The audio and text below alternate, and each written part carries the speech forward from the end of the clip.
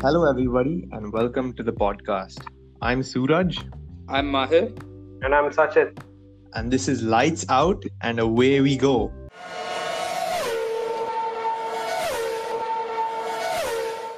So, welcome along to another episode on Lights Out. On today's show, we're going to be talking about all the basic things about Formula One, what the sport is all about, and what makes it so special. But before we get to that, we're really excited to have our good friend Sachit join us today. Now, unfortunately, Sachit couldn't be with us for the last episode, but going forward, we're really excited to have him join the crew. Sachit is someone who loves cars, he's a true petrol head, and he's got a really good understanding about some of the technical stuff as well, not just for these Formula One beasts, but also for cars in general. Sachit, great to have you on the show, mate. How are you doing? Thanks a lot for all the undue flattery, Mahir. Thanks both of you for having me on the show. Glad to be here finally. And yeah, it's a bit of a shame I couldn't be here last week, but better late than never. Yep, fantastic. All right, so now I guess it's a good time to give a bit of an overview about the sport, and I'm going to try and keep things as simple as I possibly can. So Formula One, it's basically a car racing championship. It's truly global in nature, because one Formula One season sees the entire F1 circus go to like 5 continents and 20 odd countries. Now Formula One, it's a single-seater open cockpit car racing series. And to make that very simple for you, there's basically just one person inside the car at all times driving it. And it's not like rally car racing where you've got a person guiding you as well. And as for the open cockpit thing, well, that basically, what that's telling you is that there's an element of risk, real risk in the sport, because a part of the driver's body is left exposed. And they're going at such high speeds that it brings a real element of danger to the sport. Now, as for the participants of the sport, who takes part in this sport? Well, there are 10 teams. They're also called constructors.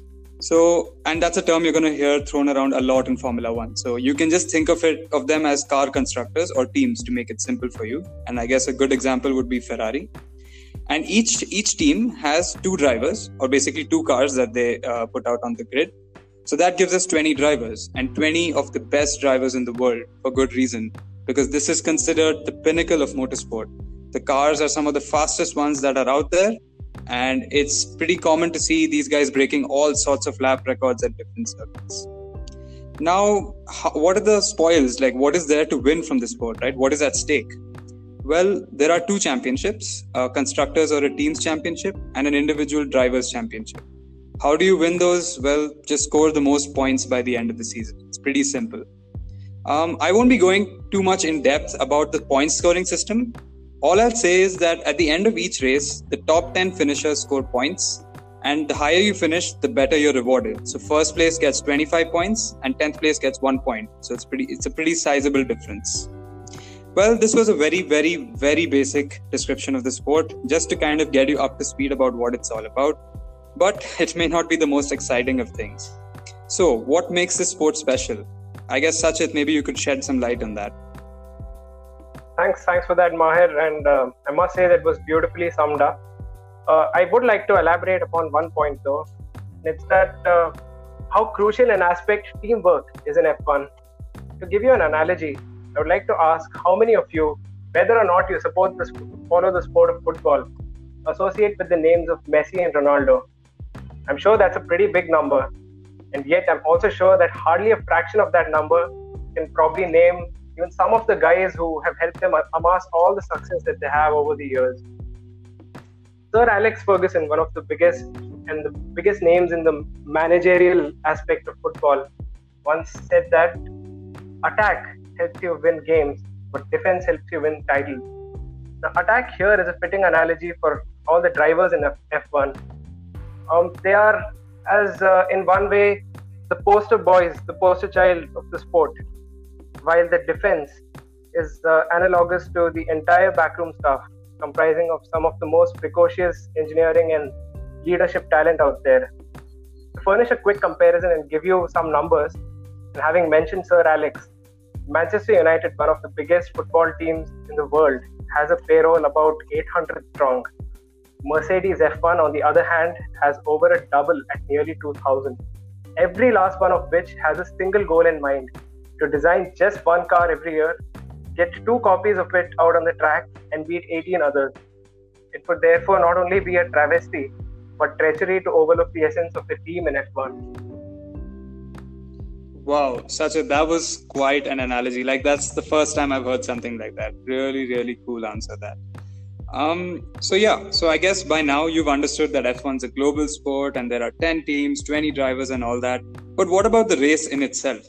Well, it's not as simple as just turning up to a racetrack and going racing. I guess, Suraj, maybe you could explain why it's not that simple. All right. So I'll get into what the structure of a Grand Prix weekend is like. But first, I'd like to touch upon the variety of tracks you see in Formula One. So F1 races on the streets of Singapore, of the streets of Monte Carlo and Monaco, but it also races on proper racetracks like Silverstone in UK and Monza in Italy. As you can imagine, the characteristics of such racetracks are completely different. Some of them have very long straights where the driver applies the throttle on most of the track. Others have very tight corners and even medium speed corners. So given these varying characteristics of the track, the car would have differently. So now coming to the structure of a Grand Prix weekend, it starts from Friday and ends on Sunday. On Friday, you have 2 separate practice sessions. And on Saturday, you have another shorter practice session followed by an event called qualifying. On Sunday, you have the big event that is the race in itself, right? So you might be thinking, why are there 3 different practice sessions just for one track? Well, that comes back to the whole point of setting up the car, right? So in order to perfectly get the most out of that Formula One car, the teams really need to collect as much data as possible. So what they do is they send the cars around the track multiple times and analyze where is the car doing well, where is it not doing so well. And based on these statistics, they make changes to how the car is set up. And finally, at the end of these 3 practice sessions, teams expect that they've got the most out of the car and it can be as fast as it can possibly be on that specific track. So Mahir, do you want to walk us through what qualifying is like? Thanks a lot, Suraj. I think that was a good explanation on why practice sessions are so important in F1. So coming to qualifying, let's look at why qualifying is needed in the first place. Because when you start a race, you need some sort of an order, right? A starting order for these cars. You can't line all 20 of them up side by side because there's just not enough space. So that's why qualifying is needed. It's essentially an event which decides the starting order for the race. That's the simplest way to understand it. Now, how they go about it is they keep 3 mini sessions. So you don't need to get too confused. You can think of it as a knockout type of elimination type of process. So all the cars go out in the first mini session called Q1, and they try to set as fast a time as they can around that circuit over one single lap. Now, the slowest 5 drivers will be eliminated after this first session, and their positions will be fixed. So positions 20 to 16 will be fixed at the end of Q1. Q2 is essentially the same thing. Only this time 5 more drivers would fall out and the grid positions from 15th to 11th would be fixed. Now this is where the drama begins in qualifying. The last mini session called Q3 is where we have a top 10 shootout and they go for pole position. So pole position is again something you're going to hear a lot in the F1 community. All it means is you're starting in the number 1 position on the grid. You're going to start from first place. That's pole position. And at the end of Q3, our order is fixed. We have positions 10 to 1 also lined up, and we know who's taken pole position, which, trust me, it is a big deal in F1. So what is the beauty of qualifying? Well, I don't want to go on and on and on, but I'll just say that this is when the cars are going at their fastest during the entire race weekend from Friday to Sunday. Because the race, it's a bit of an endurance affair. I think you could understand why, because there are going to be more laps. But in qualifying, you're just trying to go as fast as you can, flat out for a single lap. And that is why you'll see these cars break numerous lap records over the course of the season, as they go really, really quick and the drivers are subjected to unbelievable forces. Mind you, a normal person would not be able to drive this car. Sachit, any pointers on the race? I guess most of it is self-explanatory, but maybe something you want to add about the race, an F1 race? Yeah, not really, Mahir. I think you summed it up really well, but I think you got that point absolutely right, that qualifying is pretty much a one-lap shootout where cars are going at their absolute fastest, whereas the races are a bit more of an endurance affair, and that the drivers need to take care of the tires a lot more. They need to conserve fuel a lot more. Otherwise, if the driver pushes hard on every lap, he's going to run out of fuel by the end of the race. And yeah, that's pretty much it. I think we'll definitely elaborate upon it in the upcoming episode. One point I'd like to mention is that in an F1 race, it's mandatory to make one pit stop. A pit stop is basically where the car goes back to its garage and makes a stop so it can change its tires or replace a component if it's been damaged during the course of the race. Fantastic. Well, I guess, guys, we've given a really good overview so far. I guess we've explained how the championship works. We've explained how the individual races work. Suraj, maybe could you tell our listeners how they could get into the sport a little bit more and start associating with some of the names in the sport? All right. So I actually started watching Formula One only this season. And so you can tell that the fact that I've started my own podcast with my friends, that I've got completely hooked onto the sport. So the way that I got into it was this show called Drive to Survive on Netflix. The show is really great. It basically gives you an insight into each of the constructors in the sport, how they work on the inside. It gives you the behind the scenes on different races that have occurred, and they're spread across, and each season within the show is spread across a full season in F1. So you get to see the highs and lows, the oohs and ahs, and being Netflix, they've made it really dramatic as well. So even if you're not looking to get into the sport, I'd say it's a really good watch. Yep, I can second that. I think the three of us have all seen it and really enjoyed it. And just to add, I think Drive to Survive, the survive element of it, this sport is so competitive. Like, you have cars that go around 5 to 6 kilometers for a single lap. And it's not uncommon to see, or rather it's very common to see two cars separated by such fine margins, like in matters of milliseconds. So really, that's the survival aspect of the sport. It's just 20 drivers and it's really, really, really competitive. I guess we've pretty much covered almost everything. Maybe we could mention a couple of the big names or a couple of our favorite drivers. And to add a personal touch to this episode, I guess the three of us could quickly mention when we started watching F1. So Sachit, maybe you want to start? Yeah, sure, Mahir. I personally have had an on and off relationship with Formula One right from the start. I do support Kimi Raikkonen, a real colorful guy, and as I mentioned about elaborating upon the race part of F1, we probably would have to dedicate an entire episode to Kimi to explain all his antics to everyone listening.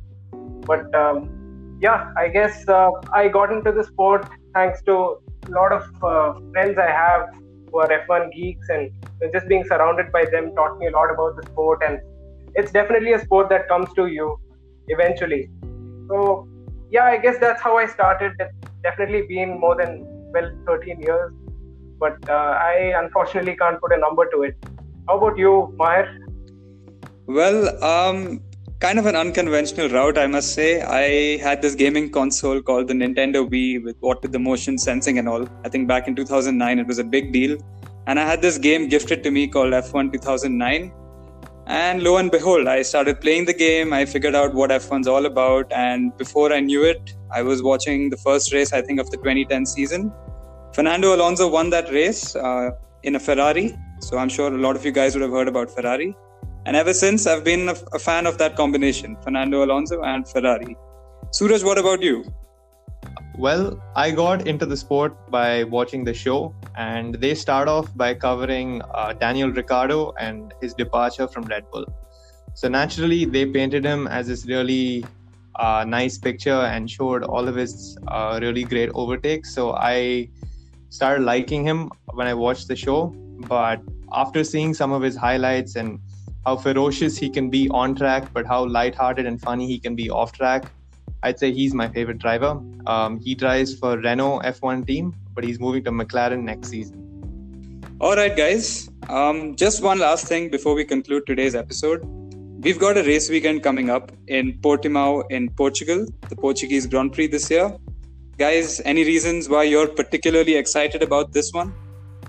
Well, Mahir, I think for a newbie, I think it'll be a really exciting weekend. The circuit in itself is like a roller coaster. It goes up and down, and there are a variety of different types of corners, slow-paced and fast-paced. I think in terms of just viewing the cars going around the circuit and not even the race antics would be a lot of fun for the viewer. I'd like to add a point to that. Portimao is a racetrack that F1 has never previously raced on, and it obviously makes for a lack of data. And we all know how important data is during a race week. So all the data collection that's going to happen is going to be collected over the practice sessions, and there is nothing from the past years that's often available in the other tracks. So yes, I think it's going to make for a real dramatic race because most of the drivers don't really know what to expect. The teams neither know what to expect. So yes, I think it's going to be a fun affair. Fantastic, guys. I second both those opinions. I think it's going to be an absolute banger. All right. I think that pretty much sums it up today. I hope you liked listening to this episode, and especially if you're someone who's looking to get into the sport, the three of us collectively hope that this episode is like a good starting point for you and you end up watching the race this weekend. Thanks, boys. It was a pleasure recording with you, and here's to many more.